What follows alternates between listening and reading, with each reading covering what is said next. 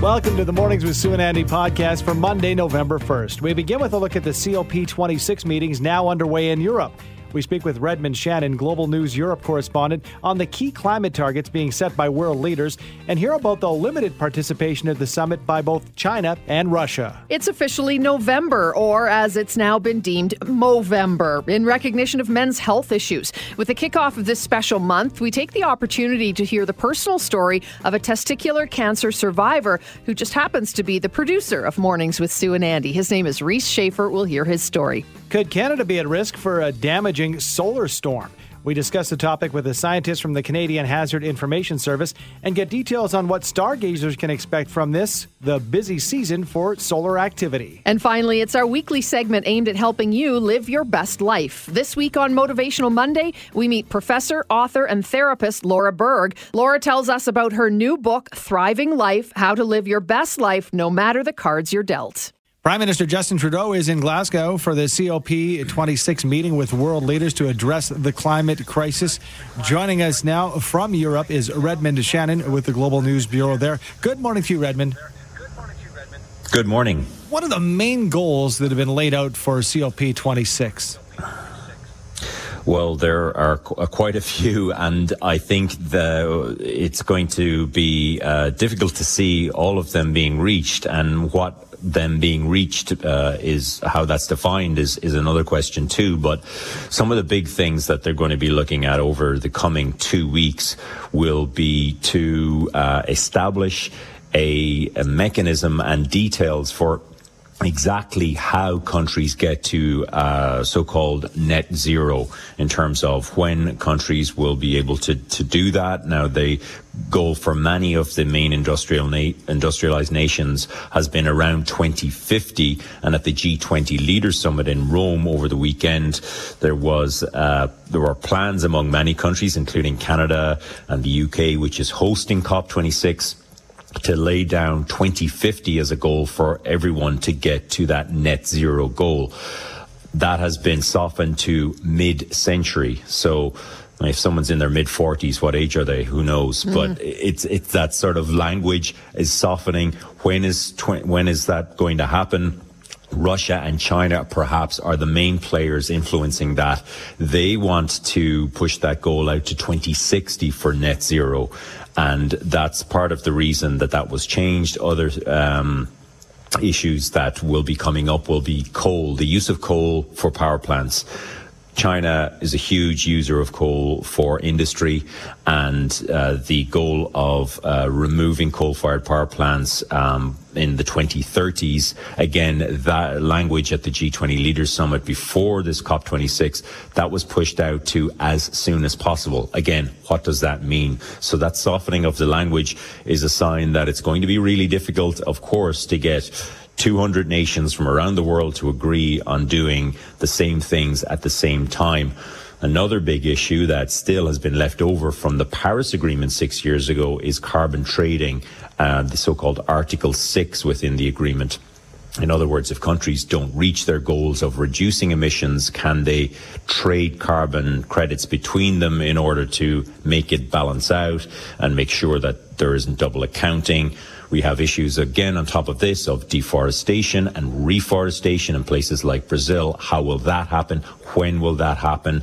When will countries move to electronic vehicles? When will that really be pushed? So all of these questions need to be answered. On top of that as well, how will poorer countries be helped? How much money is there? When will that money be, and how will that money be distributed to poorer countries to help them get to a place of renewable energy, of course, because the carbon that's in our atmosphere, the blame for that really does lie with Europe and North America, the traditional industrialized nations, not with the poorer countries. So it's about the richer countries helping the poorer countries, and where does that fairness and balance lie in terms of helping them along? So many things to address over the coming 2 weeks. And Redmond, you talk about China and being one of the worst offenders, particularly when it comes to coal, and yet they're not involved in COP26. Are they not invited? Do they just not come? Why is it China not involved in this process?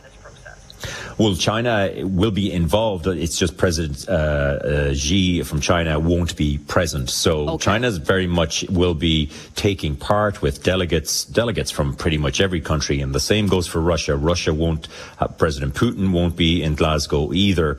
Now, whether that makes a difference on how much can be agreed, well, perhaps it is. If you get two leaders in a room together, or a number of leaders in a room together, it's much easier to get something agreed than passing it down the line over and back, especially with time zones and whatnot. That's a big thing. But remember, when we say China is the biggest emitter, it very much is, but and is the biggest emitter in total terms worldwide. But per capita, Canada is a much bigger emitter than China. And historically, the emissions have come from North America and from Europe. The carbon that's in our atmosphere is mostly from Western nations. So that's what China often points the finger and says, well, you know, we were catching up, and now it's going to take more for us to get back and to change our economy too. So it's a lot about fairness, who takes the blame, who pays for this, and how is it paid for and when. And, you know, can we point to any role specifically that Canada will have at this summit? And can we really have much of an influence? You mentioned, you know, as far as our impact per capita, but we're relatively, when you talk about this many nations coming together, a small group, a small nation.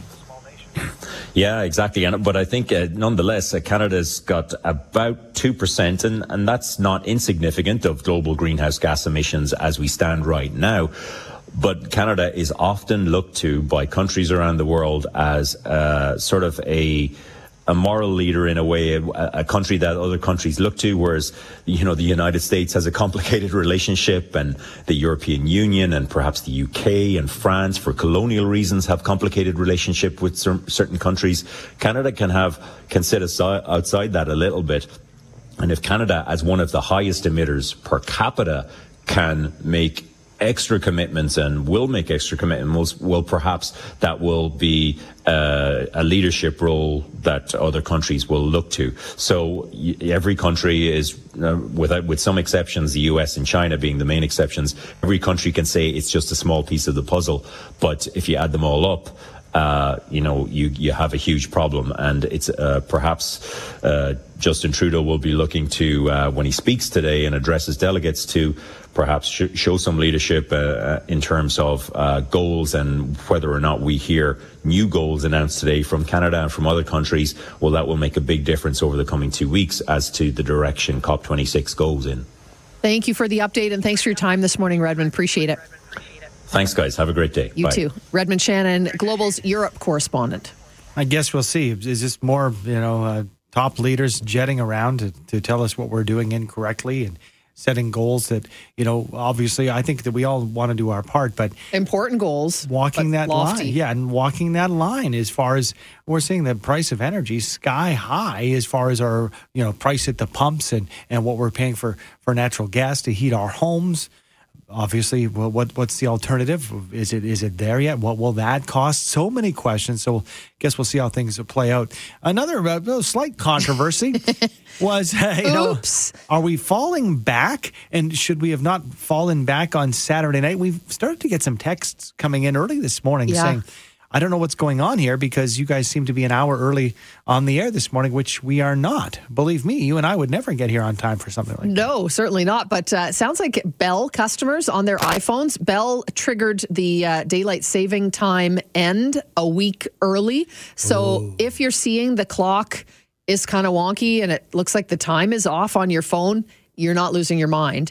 You must be a Bell client. Obviously, we did not fall back this weekend. It is this coming weekend for the time change, but you may be a little off as you look at your phone. If you depend on your phone for your alarm and as a watch, it's kind of a deal. Which a lot of people do these days. Yeah. It really may be throwing you off. So it's just almost 7:17 now on your Monday morning. So check your time on your phone. And the one texter was, blaming their iPhone. But you and I have iPhones, and we had no issues. Yeah, so we didn't. It's your service provider. Yeah, Brenda Neufeld brought it in the news to us that it was the Bell thing. So oops. Keep that in mind, and we'll be flipping back and falling back next Sunday at 2 a.m. What a stat. 1 in 250 men will be diagnosed with testicular cancer in their lives. And as Movember kicks off today, November 1st, we're joined this morning by the producer of our morning show, Mornings with Sue and Andy, and testicular cancer survivor, Reese Schaefer. Good morning, Reese. Good morning, Sue. Good morning, Andy. Hey, thanks for joining us. I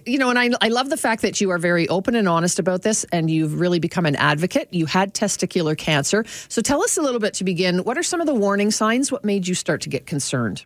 Well, warning signs, misshapen testicle. And the larger ones are pretty common. You can have a larger testicle, one or the other. Sometimes one hangs lower than the other. These are pretty normal. And that was kind of the thing that first got me concerned. I thought, my left testicle is too large. Something's wrong here. So I went and saw my doctor, and he said, no, that's normal. A lot of people have larger testicles than one larger than the other. Okay. But I wasn't really convinced. I really felt that there was something wrong. So I ended up making an appointment with my urologist. I went to get a second opinion. He felt it, and he went, okay, there's something needs to be checked out here. Got an ultrasound, I think the next day. And then I was admitted to hospital that very same day. Wow. Yeah. The ultrasound, the technician came in, took a look, and said, yeah, that's pretty concerning. You should probably just go to the hospital. And that was basically it. I think from the time that I got concerned, had my appointment with my urologist, 3 days later, I was down to one testicle. Wow, that's fast. It speaks to the medical system. And we could also do a whole other segment on self-advocacy. For sure. Self-diagnosis and being, aware enough to check. And not just that, but to continue being proactive for your health, which a lot of men don't do. Again, that could be a different segment. But I want to get back to it because you did this work. You found out what goes through your mind mentally when they say cancer. Like, how did that shift, or what effect did it had on you? I thought I'd be okay. I tried to go home. I tried to drive myself home after I got the news, and I had to pull over to the side of the road because I started crying. Like, you never expect that this is going to happen to you. You know, everyone has experiences with cancer in their family, but when it actually hits you, it's really, really challenging to tackle, to handle. And I went to a lot of therapy, different things like that, and you have to talk about it. You have to have these difficult conversations, because I feel a lot of men kind of bottle it up a little bit too much, and we're not really willing to open up and talk about those things that are maybe concerning us, maybe as much as some women are, maybe more open, talking about different health concerns that they may have. And we really need to change that narrative. I agree. And that's why I think it's really important that people like you talk about it, and talk about it like it's no big deal. We can talk about, a misshapen testicle, because that's reality. And I think you're right. Women, we just go get our regular test done. It's just something that most women do. And I think guys are just more afraid of it. And it's kind of, a bit of a stigma around it for some reason still. Yeah, I think there is kind of a stigma around wanting to talk about your private parts, I suppose. Yeah. Maybe even that's the wrong term to use, private parts. This shouldn't be private. Yeah. We should be talking about these kind of things. Yeah, so we should need to talk about it, because when we stay silent and we ignore those warning signs, like a lump or your scrotum feeling heavy or a pain in the testicle, that was something that I got. I got a sharp pain in my testicle, and I thought, oh, that's probably nothing. like any sort of muscle twinge. Walk it off, Reese. Yeah. Exactly. Yeah. Just shake it off. If it's not broken or bleeding, skate off the ice. Yeah. Exactly. But that's the way we've been. I want to talk to that stat that Sue kicked things off with. 1 in 250 men will be diagnosed with testicular cancer in their lives. So let's dig deeper into that. We've got that stat. What is the survival rate if caught? And is this a cancer that's spreadable? It is. It can spread. Another one of the warning signs is pain in the lower back, because there's lymph nodes in our lower back, and that's the first place that your testicular cancer could spread to. So if you're having severe back pain, that can also be a warning sign for testicular cancer. But good news, testicular cancer is one of the more treatable forms of cancer. 100% of people that don't get treated, though, will die from it. So, we have to talk about this. It will kill you, absolutely. If you just say, oh, okay, no, it's just maybe my one testicle is bigger than the other, everything's fine, all these warning signs, I'm just going to keep ignoring it, or they don't want to go through treatment, that can be a death sentence. So you are your own advocate. You stepped up. You knew something was wrong. And I think we all know our bodies pretty well enough by the time we get to that adult stage. It's just a matter of following through and saying, listen, doctor, I don't agree with you and I want somebody else to look at it. So how do you perform a self-check to even get to the point where maybe you can go to the doctor and say, there's something wrong here? Well, to start off, you kind of have to get to know your testicles to a certain extent. You have to be able to tell when things are changing. I feel like you guys are pretty good with that. We do have our hands down our pants maybe too often, but in this case, it could be a very positive thing. Fair enough. But when you're in the shower, that's the best time to do a self-check. Your scrotum's relaxed. You can actually separate your testicles one at a time, roll them between your thumb and forefinger, see if there's any lumps, any normalities. Everything should be kind of smooth, even, egg-shaped, and, perform that again for each testicle. And if there's anything that's changing or concerning for you, go straight to the doctor. Don't hesitate. Well, we're going to have you on again because we've got the whole month of November ahead of us. And your appearance has changed, Reese. But, some of the tidbits you were telling us off mic is the different things you can do besides growing that stash to support Movember. Mm-hmm. So we'll have to have you on again over the next couple of weeks here for sure. It's not just growing a mustache, right? No, but I love my cookie duster. Yeah. Well, looks good. It's pretty good so far. I'm going to not shave my legs for a month in honor of all of you guys.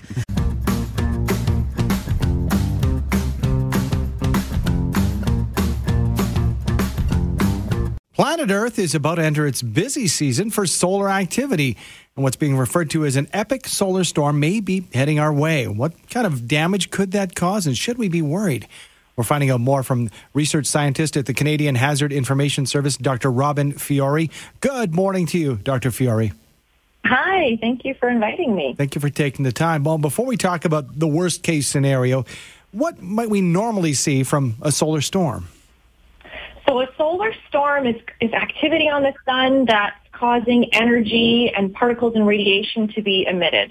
And these will travel outward from the Earth. And this happens on a normal everyday basis. We call this the solar wind. But then we can also have these spectacular explosions called a coronal mass ejection, where we get this extra boost of particles. We're talking about billions of tons of particles coming towards the Earth. Coronal mass. Oh, I love it. It sounds really almost like it should be a movie. So is it very dramatic? Yes. Is it that dramatic? What would a worst case scenario look like? Well, we often refer to this 1 in 100 year event where we would have a major coronal mass ejection that would put a large explosion of particles towards the Earth while the explosion site was facing the Earth, so that we'd have full impact. And this kind of event would take maybe a day to reach the Earth. A slower event could take up to 3 days. And then when it arrives, we'll see different distributions of currents and particles in the atmosphere. We would see perturbations in our magnetic field, and that's kind of fancy scientist speak. But what that really comes down to is being able to see the northern lights in places maybe where we haven't seen them. But we can also see interference with systems that are relying on the atmosphere. So, for example, if our atmosphere is suddenly thick with these particles, it's harder to transmit signals through them. So that would affect things like satellites used for GNSS, also communications used by the aviation industry. It's called high-frequency radio communication. But we can also have currents induced in any kind of long conductor like the power system. So we could have fluctuations in the power systems. And there's actually a really good event that we like to touch back on in Canada. It was a March 1989 storm which caused Hydro-Quebec to lose power across the province, and even into the northern United States as well for quite a few hours, and it affected the entire province. That was the next question, is in history, can we see how it affected our country? But that's a great example there. Moving ahead, you mentioned that event over 30 years ago. Are we prepared in 2021? Have we stepped up our preparations, and or what can we do? Yeah, I think Canada is extremely prepared. Our location means that we're underneath the auroral oval, which means we have a really good chance of seeing the aurora, but we also have a really good chance of being impacted, and we're one of the countries that's most vulnerable to the effects of this kind of solar activity. But this also means that we're in the best position for observing it. So Canadian universities are at the forefront of solar terrestrial science, using Canada as a monitoring platform. And this includes ground-based instruments, rocket-based and satellite instruments that are looking down at the Earth, but also out at the sun, so that we can do research in order to mitigate the effects of solar activity and space weather. And of course, we also have federal government departments involved in that too, including NRCan's Canadian Hazards Information Service, but also the Canadian Space Agency and the National Research Council as well. Should we, Robin, as citizens, be watching for anything? Can we see anything or look for anything particularly in the sky?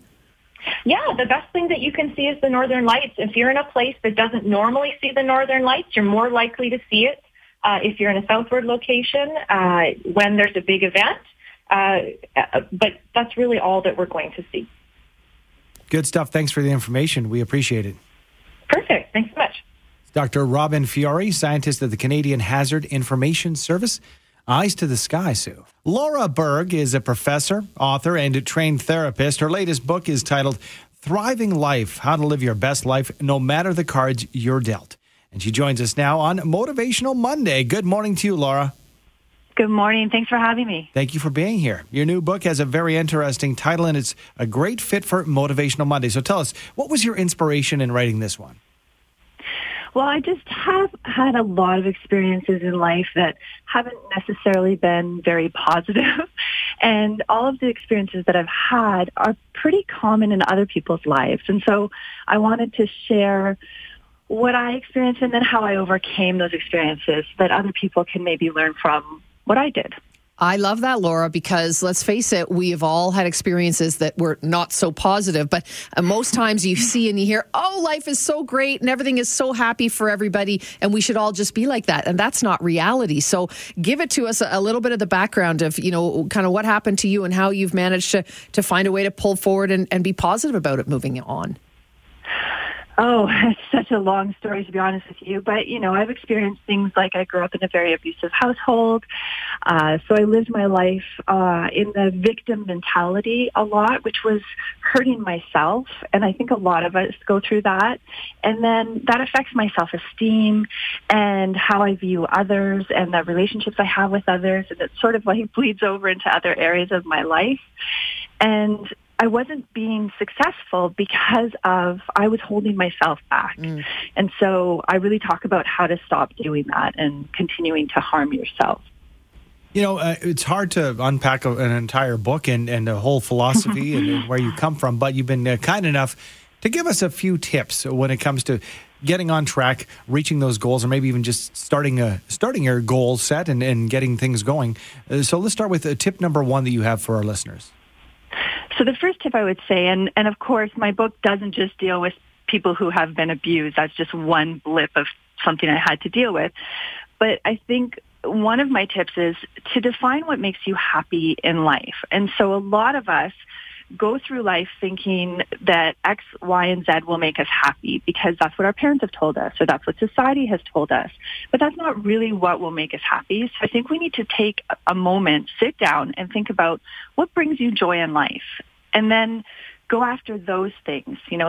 Stop thinking about what our parents want us to do and what we actually want to do. Can you give us one example maybe? Because the first thing that pops into my head is chocolate, but I don't know that should be my goal in life. It could be maybe a version thereof. It could be as simple as that. Maybe your parents said you can't have chocolate.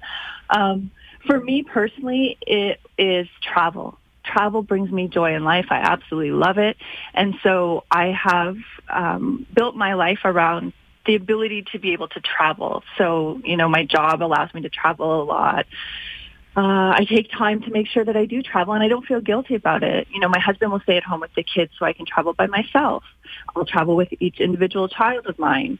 So that's just a goal that I have. I have a friend who doesn't want kids. She loves my kids, but she doesn't want kids. Mm-hmm.